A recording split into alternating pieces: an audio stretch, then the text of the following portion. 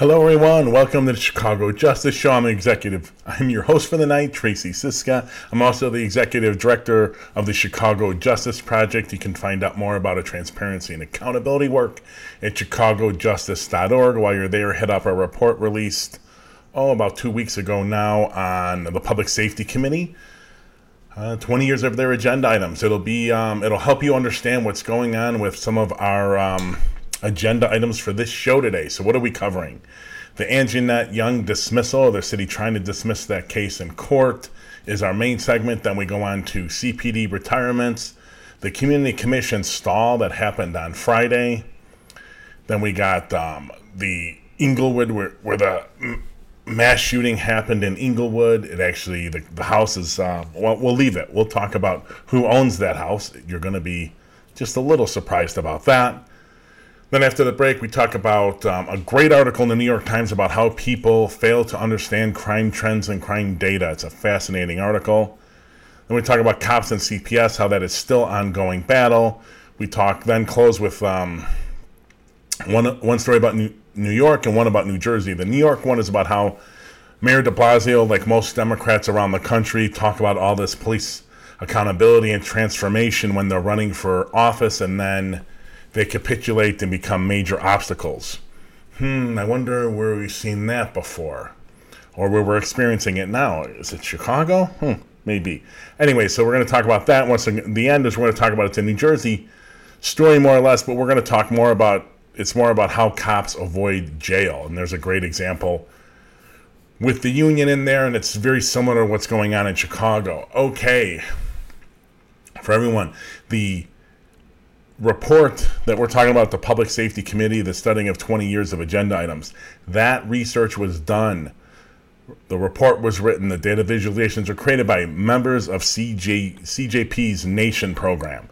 It's volunteers, and it's where our volunteers and interns come together. We volunteers from all over the country. We have interns from all over the country. We have some in Canada, one or two in India, actually. It's where they come together and they work on crowdsourced research projects, social media ambassadorship, activism, public policy activism. So all of that can have you involved in it. If you are interested in volunteering even just a couple hours a week or getting involved or internships, go to cjpnation.org and you can get involved too, and then you'll find out information about the projects we have active. You can donate there if you so wish, and you can also contact Sydney, who runs our Nation. And I think there's direct contact information for the people running the individual research groups, fundraising groups if you're interested, activism group too if you're interested now. We just added recently. So that all can be found at cjpnation.org. That's our activism website. Okay, we're going to go on to our first story, and it's about the Anjanette Young case. For those real quickly who don't know, Anjanette Young is a woman who was alone in her apartment, in the midst of changing, actually, when her house was raided by the Chicago Police Department through a search warrant.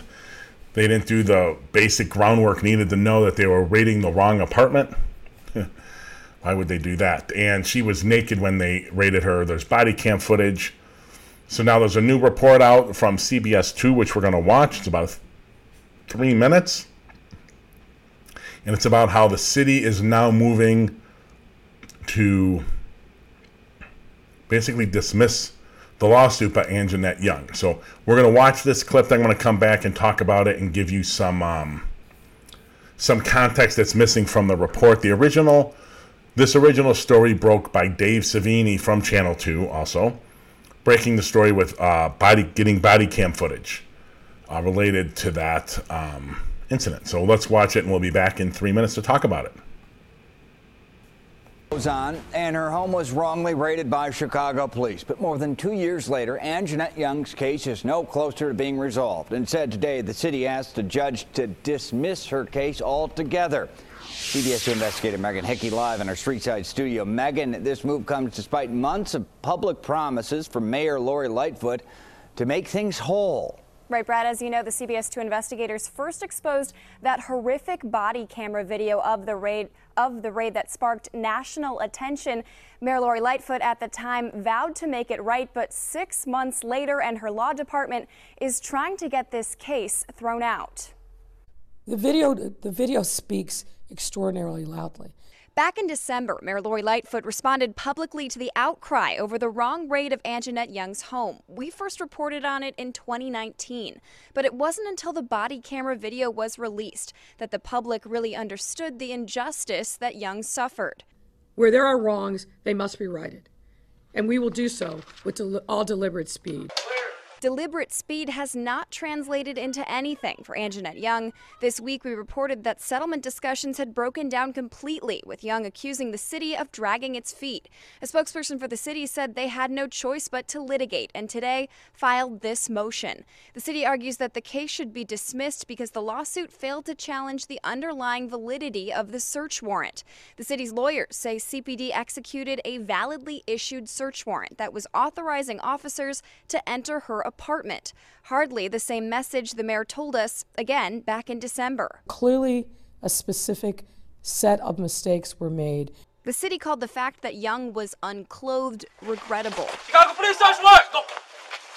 But the valid search warrant argument conflicts with inconsistencies that the CBS 2 investigators uncovered with the warrant. Officers failed to follow their own directives. The officer who obtained the warrant failed to do an independent investigation. If he did, he would have found that the suspect actually lived next door and was on electronic monitoring at the time of the raid. Those were facts that CPD could have easily determined, but didn't even check. I don't know how this person pointed out your apartment. Also important to keep in mind, in April, the Civilian Office of Police Accountability said its nearly 18-month investigation of the raid produced nearly 100 allegations of misconduct against more than a dozen officers who took part.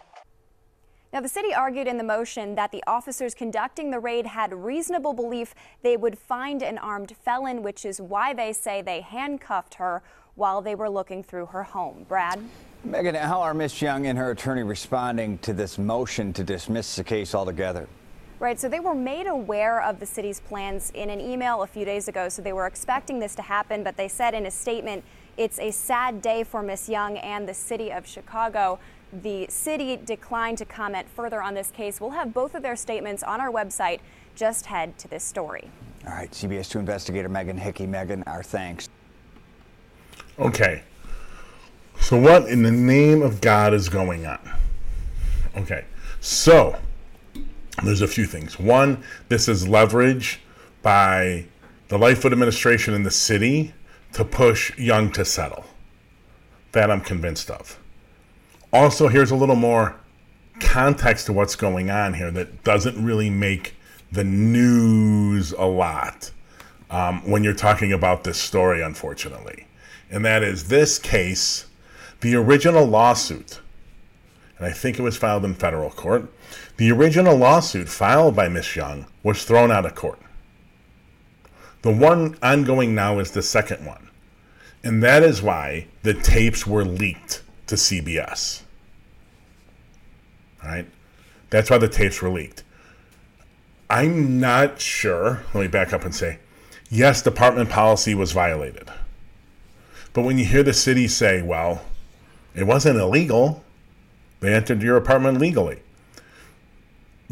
By statute, by law, about what they've got to do to the courts, they probably did it in a way that is legal, but yet may be against CPD policy. Right? Those things can happen at the same time. They're not mutually exclusive. So that's why they're pushing to get it dismissed. The first one has already been dismissed. This is the second case. This is the second try at this.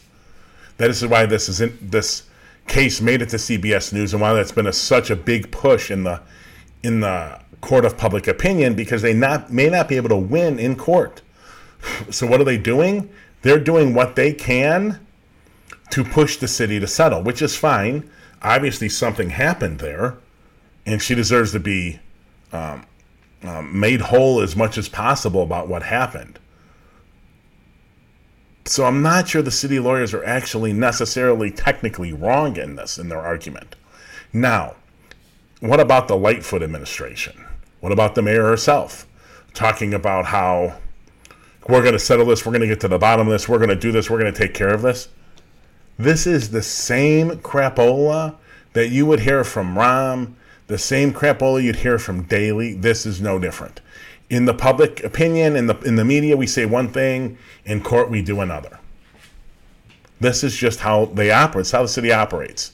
Now, part of what the city is also doing, ladies and gentlemen, is making sure that as best they can, they're not held liable from other people for other wrong raids where they got the warrant as legally as they could, but they hit the wrong place.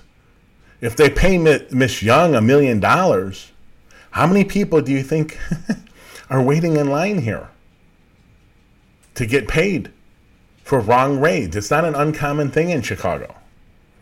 So they're also thinking about that. All of this is tossed in. All of this is in the mix here. They're trying to prevent. They may pay out Young, and I think they probably will in the end, but it's going to either have a secrecy agreement or to it, or the city's not going to claim that they did anything wrong. They're not going to have to admit to doing anything wrong. And that is to protect future liability from bad raids that have already happened and bad raids that are about to happen. And there are going to be some that are definitely going to happen. There's no doubt it's coming down the line. Now, once again, I harp about this all the time on the show. This is the difference between policy and legislation. The police department can violate police policy. It's a disciplinary. The only thing that does is whether or not those officers should be fired. Has nothing to do with anything like what the police did was illegal.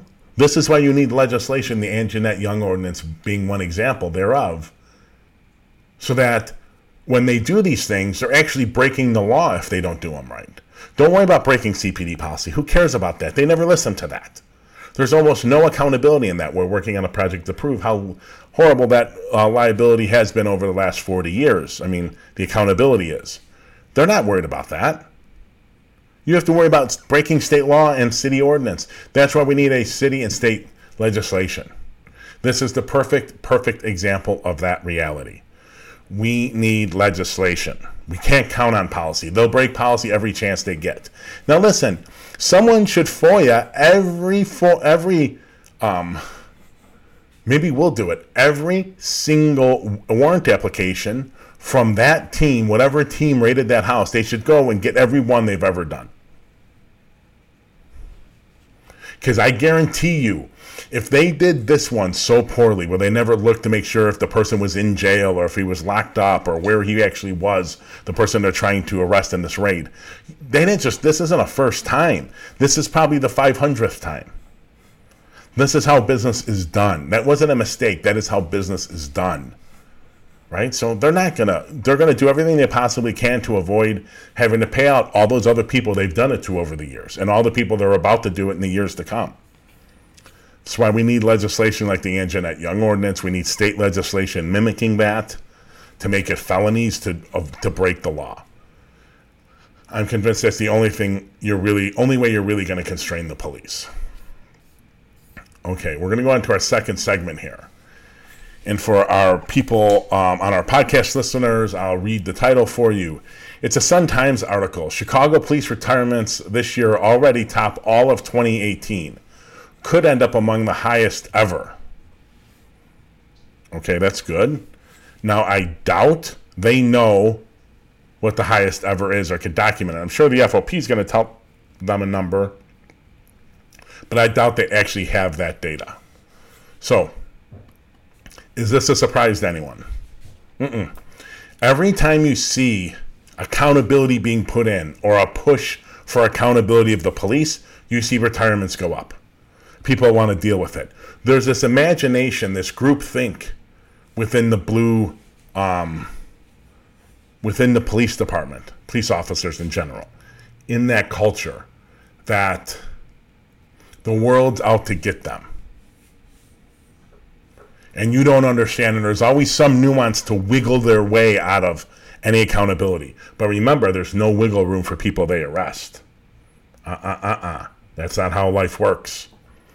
Anyways, so of course, consider what happened in 20. The unrest, the calls for racial justice, the calls for police accountability, the calls for this Community Commission. And these retirements were coming because they didn't even like the response to Laquan McDonald's murder, which many of them don't even think it was a murder. So this has been brewing. Now, the question is this bad for the Chicago Police Department? In the long run, it is not. It is not. Consider that the police department, as broken as it is, has not mandated regular yearly updated training for its officers in person, not through some video they can watch at home or through some roll call, video they watch in roll call. But they have not mandated in-person refresher training since these guys left the academy. You can opt into things. You can get crisis intervention training, CIT training. You can opt into getting taser training. You can opt into getting the rifle training. They're just now, after the Laquan McDonald case and the civil rights investigation of the Department of Justice and the consent decree, they're just now putting in mandatory refresher training. So the question would be, ladies and gentlemen, are we better off with older cops who have gone 15, 20, 25 years, well, they're all over 20 probably if they're retiring, leaving the department poorly trained. They haven't been trained really in anything in 20 years, most of them. Are we better off them leaving and bringing in a new crop that theoretically, possibly, are better trained? The answer is yes. Now, the reality is this mass of retirements is actually a good time to pivot those resources into building up alternative responses and taking huge numbers of the calls for service, the calls to 911 for police services, away from the police department. It is. We don't need a person with a gun showing up to maybe 50%, maybe even more of the calls that the police department sends a cop for. We don't. We don't need a person with a gun. At a bare minimum, some of those should be maybe co-responded, but the vast majority should not have a person with a gun. They shouldn't. It's just the bottom line. Now, will Lightfoot do it? Absolutely not. Absolutely not. They are just starting testing some mental health alternative response, crisis response. Just starting the test. Why do they need the test when crisis response has been going on? Cahoots program. You can look it up in the archives here. Ebony and Tim from the Whitebird Clinic. Tim is head of consulting. Ebony's running the Cahoots Crisis Intervention on the Street training right now. Not the training, running the program right now. That's been going on 30 years. 30 plus years in Eugene, Oregon. We don't need a test. We need implementation. But that is not in Lightfoot's agenda. She's too tied to policing. Despite the rhetoric from her as head of police board, despite her rhetoric from the head when she was head of the Office of Professional Standards, her rhetoric from the Police Accountability Task Force, Mayor Lightfoot is nothing like any of those people. So, this would be a perfect time to pivot those resources, move them, build up alternative responses. Police are expensive. They're very expensive. The alternative response could be cheaper, and it could have much better long-lasting impact than policing is. Now, you hate police. No, I don't. I hate bad cops. The reality is cops don't have the tools in their toolbox to deal with most of the problems that are thrown at their feet. They'll complain about it, but then they won't let you reallocate funds to build the right response. That's the hypocrisy going on with police unions. And we'll get to that in a little bit. So, this would be the perfect time to do it. Lightfoot is not going to do it. It's not going to do it. There's this, in Paul Vallis's rhetoric, and Alderman Raymond Lopez's rhetoric, and Alderman Bob Fioretti's rhetoric, and the probably conservative to alt-conservative, pretending to be democratic liberal people in Chicago, that more cops equals less crime, and there's no science to do it. No science to prove it. And I'm going to show you, did I build it up? I did not. So If you're on the podcast, you'll get a link to a report on our website, Top 5 Cities. That's what the image will be called, but it's basically a report on our website. You go into research, you can find it. It's basically, we did this years ago about cops per capita and homicides in the cities. And Chicago had the most cops per capita and also the most homicides. So you can see how it just doesn't work. Despite the rhetoric you hear from people, it just doesn't work. Okay. We're going to move on to our third segment today. And this is an article, again, from the Sun-Times. 11th hour compromise reached on civilian police review over Lightfoot's objections. Mayoral ally refused to consider it. That's right, ladies and gentlemen. Once again, Mayor Lightfoot has killed and prevented the Public Safety Committee from voting on the Community Commission ordinance that she promised as a candidate she would pass in her first 100 days in office. Ladies and gentlemen, we are over 730 days into her administration. Yes, we had COVID. So let's knock out 400. Let's knock out 450. We are still 300 days, even if you give her that time. 300 days.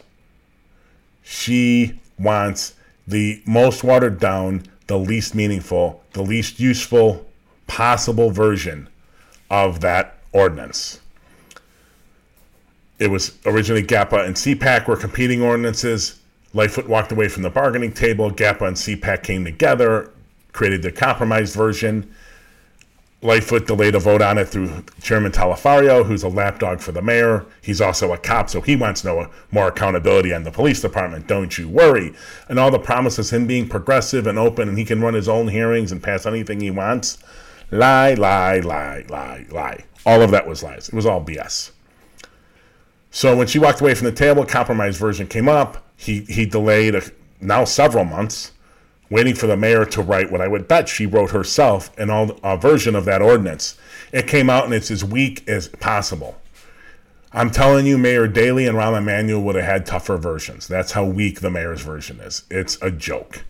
It's just a joke. And there's almost no accountability in it. The mayor doesn't want accountability. She wants to campaign on being an accountability person, but she doesn't want to implement any.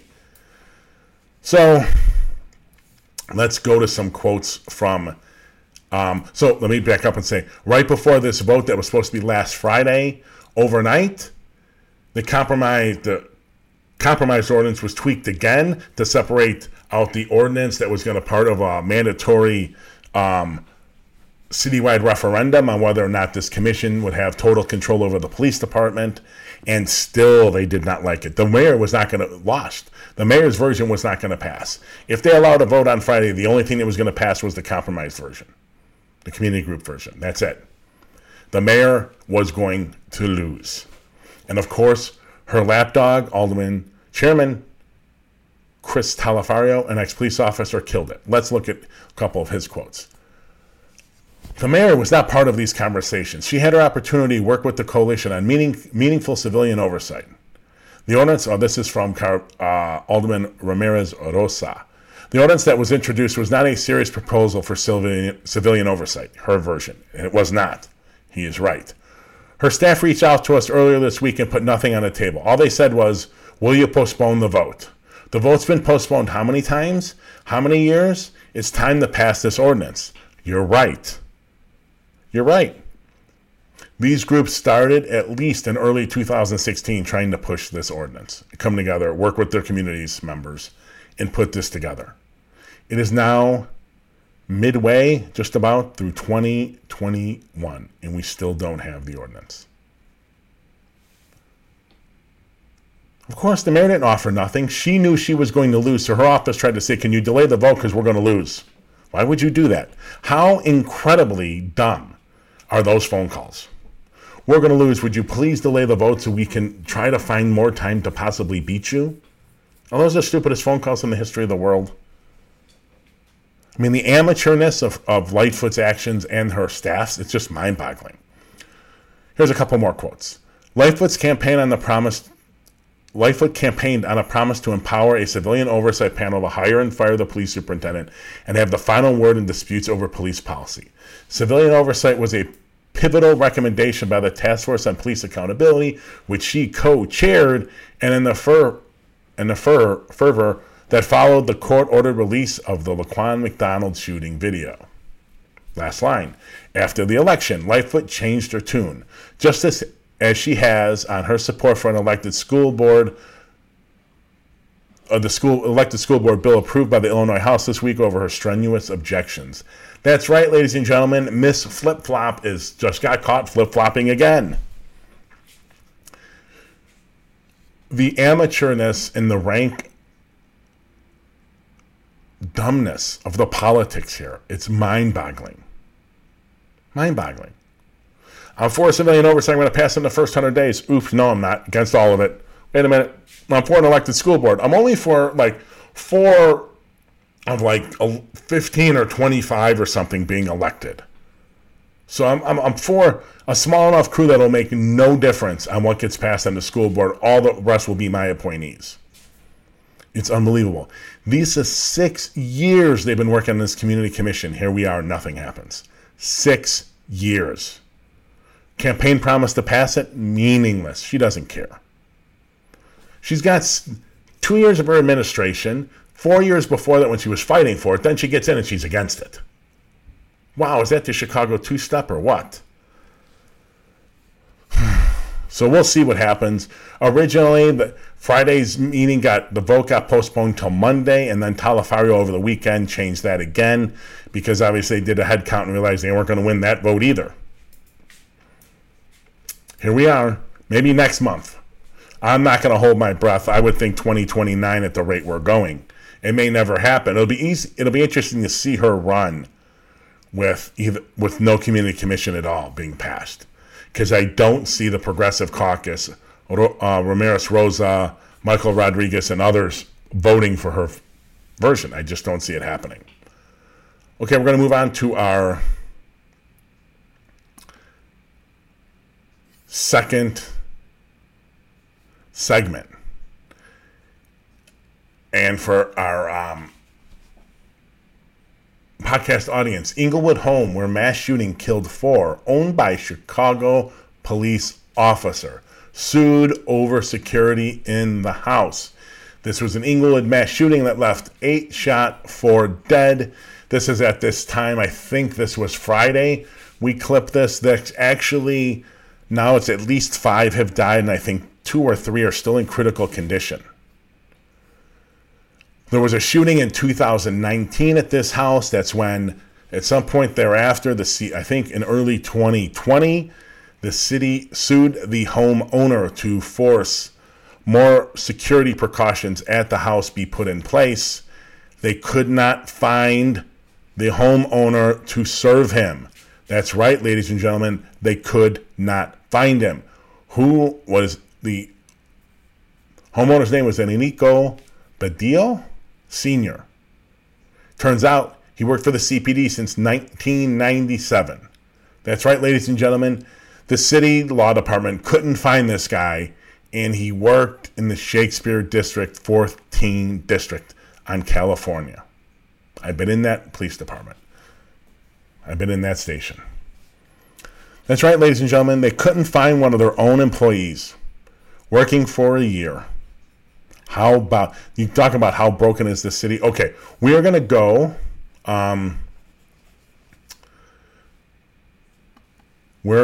to a video clip about 1:30 from ABC. We're going to go 1:30 video from ABC, and then we'll be back to talk about the clip. Cheryl and Rob, earlier this week, Superintendent Brown said police had been called to that home several times in the past. In fact, the city had filed a lawsuit against the owner, and now we've learned that owner is a cop. The veteran officer is assigned to the Northwest Side Shakespeare District. Chicago police confirm Officer Enrique Badillo Sr., who's worked for CPD since 1997, has been stripped of his police powers pending an investigation, but declined to say what the investigation involves. Records show the 50-year-old Badillo owns the house on South Morgan Street in Englewood, where 8 people were shot Tuesday morning, 4 of them killed. The house described by neighbors as a social spot where people would come and go. ABC7 was first to report the city sued Badillo more than a year ago, alleging he encouraged or permitted criminal activity at the house. The complaint was filed following a shooting at the home in November 2019, a year and a half before Tuesday's massacre. The city says that 2019 shooting occurred during a party of at least 50 individuals, with alcohol and dice, and money observed on the ground. Officials say the lawsuit stalled after Badillo couldn't be reached, despite the fact that he's a longtime city employee. Tonight, there was no answer at another property the city says Badillo owns, about a mile from the district police station where he's assigned. Badillo did not return our phone messages. For now, he'll continue to be paid his salary of more than $90,000 a year. Okay. Yep. He was a cop the whole time. They didn't run. They sue him. They didn't run to see where he worked, pull a W-2 something, subpoena something. What were they hoping for? They had to pull other properties. They couldn't find him in any of the other properties he owned. What is going on? How broken is the city? How easy is it to avoid being served by the city of Chicago when you've been sued? It's mind-boggling you couldn't find this guy, right? He's one of their employees. Pump the name into your employee database. You might be able to find him. Unbelievable. Now, let's get to the other heart of the point here. He's a Chicago cop. He owns the house. There's a shooting at it. The city wants changes to the house to make it more secure. Now, I don't know what authority they had to do that. Maybe it's because there's already a shooting, so they have some ability after there's been violence to force in some changes. I don't know, but it certainly seems like they were intent on doing that. You're a cop. You don't do the changes? You don't put the changes in? What is that? It's really pretty mind-boggling. It's horrific. It's just horrific that anyone had to die. 5 people, I believe, have already died, if the number's not higher. I think most of the people were shot in the head execution style. I don't know if they, to date, have any leads on who did it. It's definitely a horrific event that we don't ever want to see repeated. Might be good for the guys with the badges and the guns to follow the law. That might be a good way to do it. Okay, we are going to take a 1-minute break and give you some information about our Nation program, which we talked at the top, cjpnation.org, and you can get involved. We'll see you back in 1 minute. Join a group of engaged and committed individuals advocating for transparency and accountability in the local justice system around the country. Get engaged through crowdsourced research projects, digital activism, public policy advocacy, or become a social media ambassador. Our criminal justice system will not reform itself. Communities must demand it. Transparency can be the fuel for justice our local communities need to combat the weaponizing of data by our justice system. Transformation of our justice system cannot occur until we know exactly what they are doing and who they are doing it to. Get involved today. CJP Nation.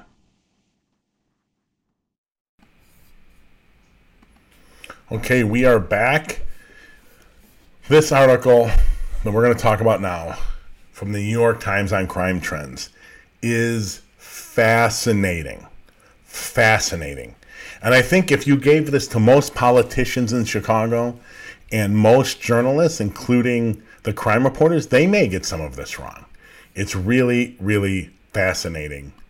So here's the article, the title of the article. It's Why People Misperceive Crime Trends. Chicago is not the murder capital. This is written by in the New York Times. Fascinating. And if you're listening through a podcast, all the links shown, all the images shown, all the links, all the videos are all up on our site when this podcast the podcast version of this gets posted. So you can go to our site and find all of that information. So we are going to show a chart. Our first one is Chicago is not number one. Most readers thought Chicago ranked first in murders rate nationally in 2020. The correct answer, 7th, was selected by only 8% of our readers. That's right. Most people, 53% thought first, 31% thought third, 9% thought fifth, and 8% thought 7th. That's right. 8% got it right. All right, so that's one. And it was based on just about 59,000 responses from online readers. Just a smaller number of responses. Our second chart, a violent year, 1990. Fewer than half our readers correctly answered that the murder rate in 2020 was lower than in 1990, during an era when murder was peaking in the United States. That's right. Last year, was the U.S. murder rate higher or lower than it was in 1990, or was it about the same? 32% about the same. 28% higher. 40% lower. That's right. 40% thought it was lower or about the same. And this is on just over 65,000 responses. That's right. Murder rate was higher in 1990. Context, ladies and gentlemen. This is what you're not getting from your crime reporters. When they talk about violence and crime, you're not getting it. Last one. The U.S. murder rate, 1960 to 2020. Murders per 100,000 people include an estimated 2020 increase of 25%. That's right, ladies and gentlemen. You see that little peak there in 2020. No doubt it went up.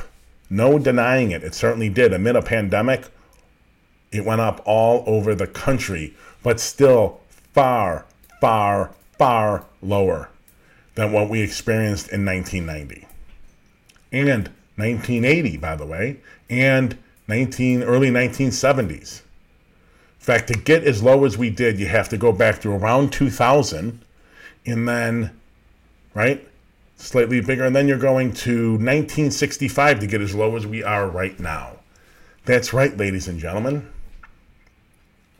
I'm not happy with the rate now. Do I want it changed? Of course I want it to get better. But you cannot be reactionary with these things. When you're reactionary, you end up locking up hundreds, if not thousands, or tens of thousands of people for unbelievably long sentences, thinking it's helping when it almost has no impact on it. But that's what you get from the rhetoric of these people. Here's a quote that I have to read about that Pew chart, the last one we showed. A Pew Research report in 2016 found that voters are usually more likely to say crime is up than down, regardless of what official statistics show. For decades, Gallup has asked people whether they think there is more or less crime in the U.S. compared with the year before. The question has been asked almost yearly since 1996, 24 years, 25 years now, and every year, except for 2001, the public, usually by overwhelming margins, has said crime is increasing. Why? Because of media. The media reporting on crime and violence. That's why. It's lacking context.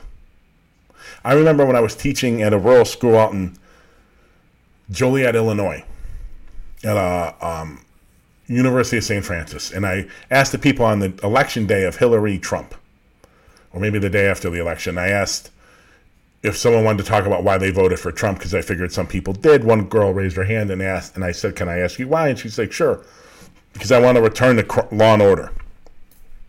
Okay. I said, "Can I ask a follow-up?" She's like, "Sure." I asked her, "Can you tell me a safer time in America for women than right now?"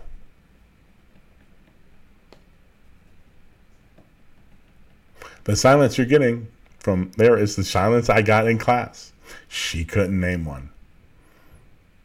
But she was sure that we needed to return to law and order. She just had no idea how much violence there was now and how much violence there had been, or crime. She just fell prey to the rhetoric. And that's what happens, ladies and gentlemen. Corrupt, ugly, horrific politicians, media people, police officials will use crime and violence to manipulate you and manipulate the vote and their support for political reasons to their political ends all the time. There is no research that shows up locking more people up helps. There is no research that shows that having more cops prevents more violence. It doesn't. There's a great phrase I had from a police officer friend of mine, a scholar. He's gone all over the world consulting for the National Institute of Justice. And it's a great phrase. He says, it's not about how many officers you got, it's about what you do with them. Damn straight. You can't be a police supporter or the police and have any credibility when you say, well, we're having them try to solve too many problems. Okay, let's build up systems so they don't have to solve those problems. Oh, no, you can't take money away. Can't do that. You're a fraud. And then when you get to our police unions, we're going to get into a little bit, they're all frauds. They're frauds. It's about power and resources. Control over power and control over resources. So political hacks will always exploit stuff for political gain. And crime and violence has been exploited in Chicago and around the country for as long as there's been in Chicago and as long as there's been in America. They will always endlessly exploit it because it's easy.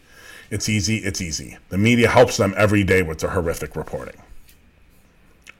Okay, next segment. I think this is from Black Club. Oh, it's from Chalkbeat. My apologies. In Chicago, the debate over school police isn't over. It's just quieter. That's right. It's still going on, even though it's kind of disappeared from the headlines. Let's get into a couple quotes. Last summer, amid rolling protests over racial justice and policing, Chicago Public Schools punted the decision about whether to keep police in the buildings to individually elected councils that govern most district-run schools. That means groups made up of parents, students, school leaders, and community members were forced to quickly make a big decision on the controversial issue. Most opted to keep officers on campus, Now, wait a minute. Remember, we just talked a few segments ago, ladies and gentlemen, about how the mayor is against the community commission, elected community commission, with real power and control over the police department. In this section, in this issue, she did the reverse because she's a hypocrite. She pushed to the local school boards. Oh no, let them figure it out. Let them make their own decisions. Wait a minute. The community can make their own decisions for stuff you don't want to have political liability for. But when it comes to accountability over the police department, oh no, that has to reside with me. How do you get any more hypocritical than that? It's hypocrisy at its best. I mean, it's so Chicago, it's ridiculous. I'm an outsider, I'm a progressive, I'm different, I'm going to do good things, and we're going to do this and that. Zero, ladies and gentlemen, zero. Let's move on. This year is different, as LSC deliberations will be supported by a recommendation of a district commission steering committee consisting of 5 education advocacy organizations: ARC at St. Sabina, Build, Inc., Community Organizing for Family Issues, Mikvah Challenge, and Voices of Youth in Chicago, or VOICE. They continue.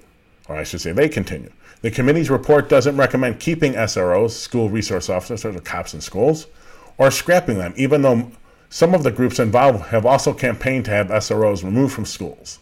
Instead, the purpose of the report is to help LSC, local school council members, think through their approach to school safety shaped by concepts such as trauma-informed practice and crisis response. From there, the LSCs consider whether and how SROs, as well as alternatives such as holistic or restorative justice techniques, might fit in. That sounds pretty good, right? That sounds pretty good. It continues. While there are more resources available, the conversation is still weighty, participants say, and also still contentious, and tests the limits of volunteer LSCs, whose members are more accustomed to advising principals on issues such as schools' annual academic plan. That's right. The mayor's forced this decision on people who don't have the resources to do it. Why? Because she doesn't want the political liability over it. She thought she was going to lose the decision en masse, so she broke it up into all the local LSCs so that she figured she would win most of those. So we have people, she punted a major decision that should have been her responsibility to make to all these LSCs so she wasn't politically liable. She just wanted political cover. And in the process, you're going to have a haphazard, school by school by school difference in how these things get dealt with by LSCs that are ill-equipped and not subject matter experts on the issue, so they're going to have to deal with it, all to cover the mayor's butt. It's just sad. It's not something you would expect from the head of the Police Accountability Task Force, but, you know. Okay, we're going to go on to our next segment.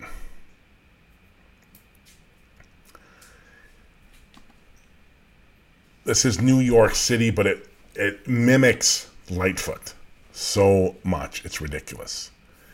City Hall put the kibosh on that. The inside story, this is a story by ProPublica. The inside story of how Mayor de Blasio in New York, promised, then thwarted NYPD, or the New York Police Department, accountability. That's right, ladies and gentlemen. I've said it on this show before. Democrats in office, most of them are cowards. Cowards. Describing, and this is, I'm going to quote from the article, describing the city agency tasked with investigating police misconduct as more of a lapdog than a watchdog. He proposed in 2009 to give it more independence, authority, and guaranteed funding. A few months later, he again pledged changing, saying in a statement, the NYPD cannot oversee itself. The article continues. Then in 2013, he was elected mayor. And rather than create more independence for the Civilian Complaint Review Board, CCRB in New York, the acronym is, he ended up asserting ever more control over the agency, intent on avoiding conflict with the police department.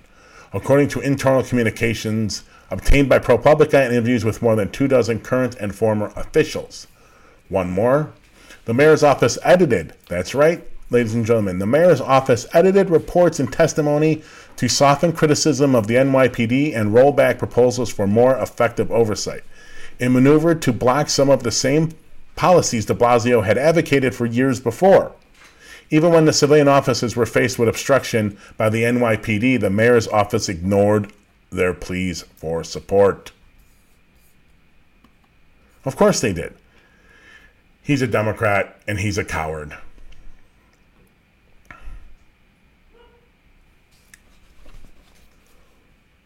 This is why the defund movement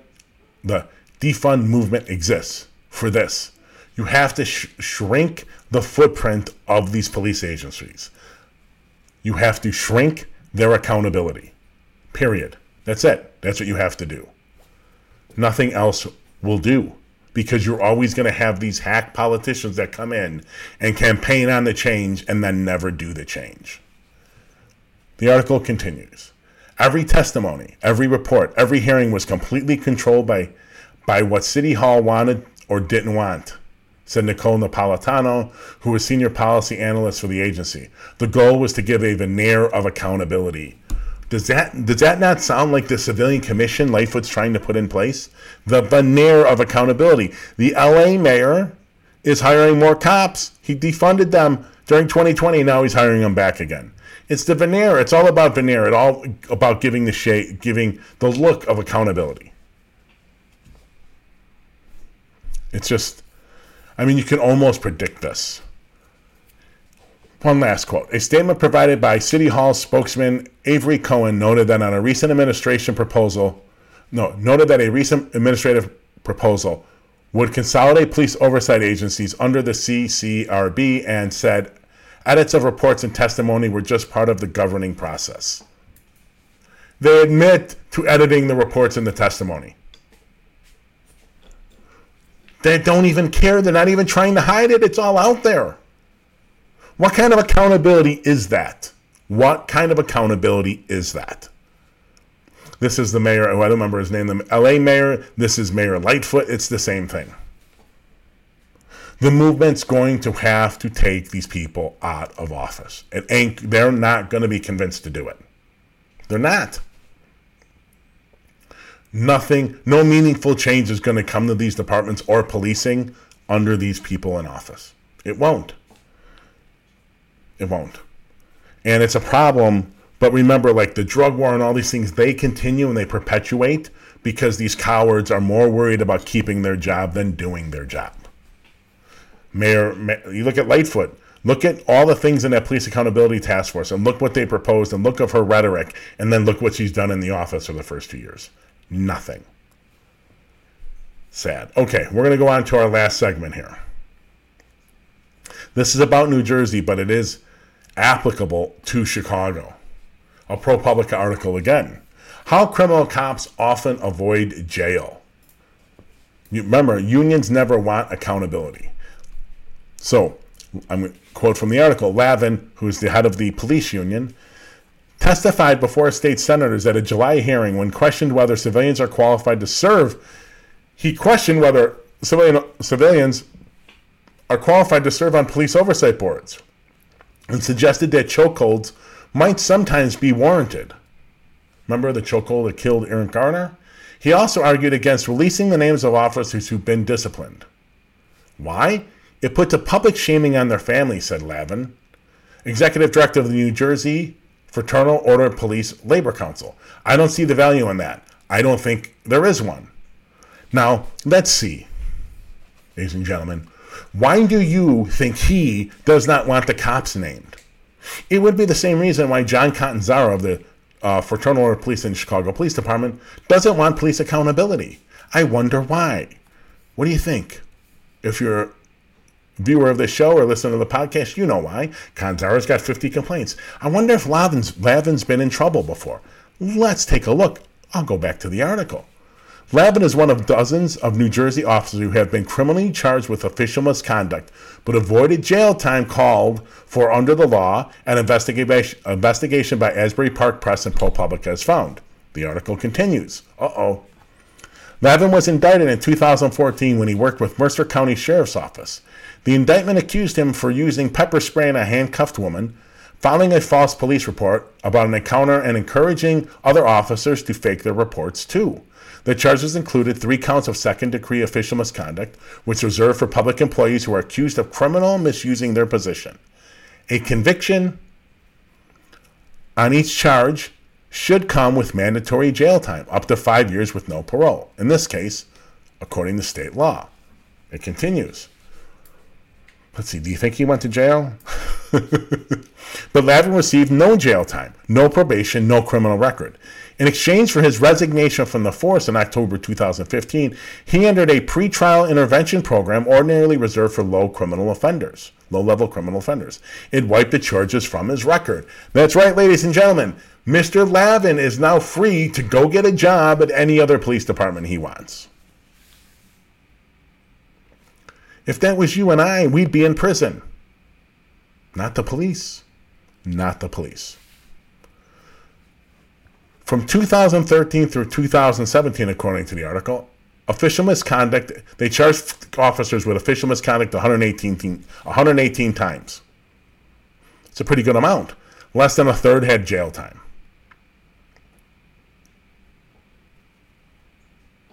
Compared to just general public employees, cops go to jail much less.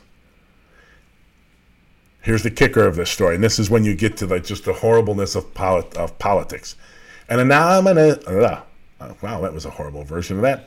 An anonymous amendment to a bill, just a general bill, amended and got rid of the mandatory prison for official misconduct. That's right, ladies and gentlemen. Some horrible politician in New Jersey is trying to get out of trying to change the law so you cannot it's not mandatory to send people convicted of official misconduct to prison. That's right. That's what you get. I mean, just like Chicago. It's just like Chicago. That's why you need hard, strict laws. So when the cops break them, you can actually send them to prison. It's not something that's usually done, and you can hear here in New Jersey. This is the same thing, right? Catanzaro, the FOP president, he's up now in front of the police board right now as we speak. The 3rd or 4th time they tried to fire his guy. He's been on 23 years, if I got that number right. We're going to be publishing something on his history in the next couple of weeks. But he has something like 50 individual complaints. Some of those complaints have multiple counts. They can't get rid of him. And yet he's head of the police union. They voted that guy in. Remember, Lavin probably got voted in too. It's just ridiculous. Okay, ladies and gentlemen. Thank you so much. I really appreciate you joining us today. Remember, we're here Monday, Wednesday, Friday at 5:30 p.m. Central Time. If you have any suggestions, comments for the show, hit us up at info@chicagojustice.org or on Instagram, Facebook, YouTube, Twitch, Twitter. We're there. You can put them there. We'd love to hear suggestions for who you want on the show. We have some interviews coming up that'll be part of the show over the next couple of weeks. All right. Thank you so much. We'll see you Wednesday. News.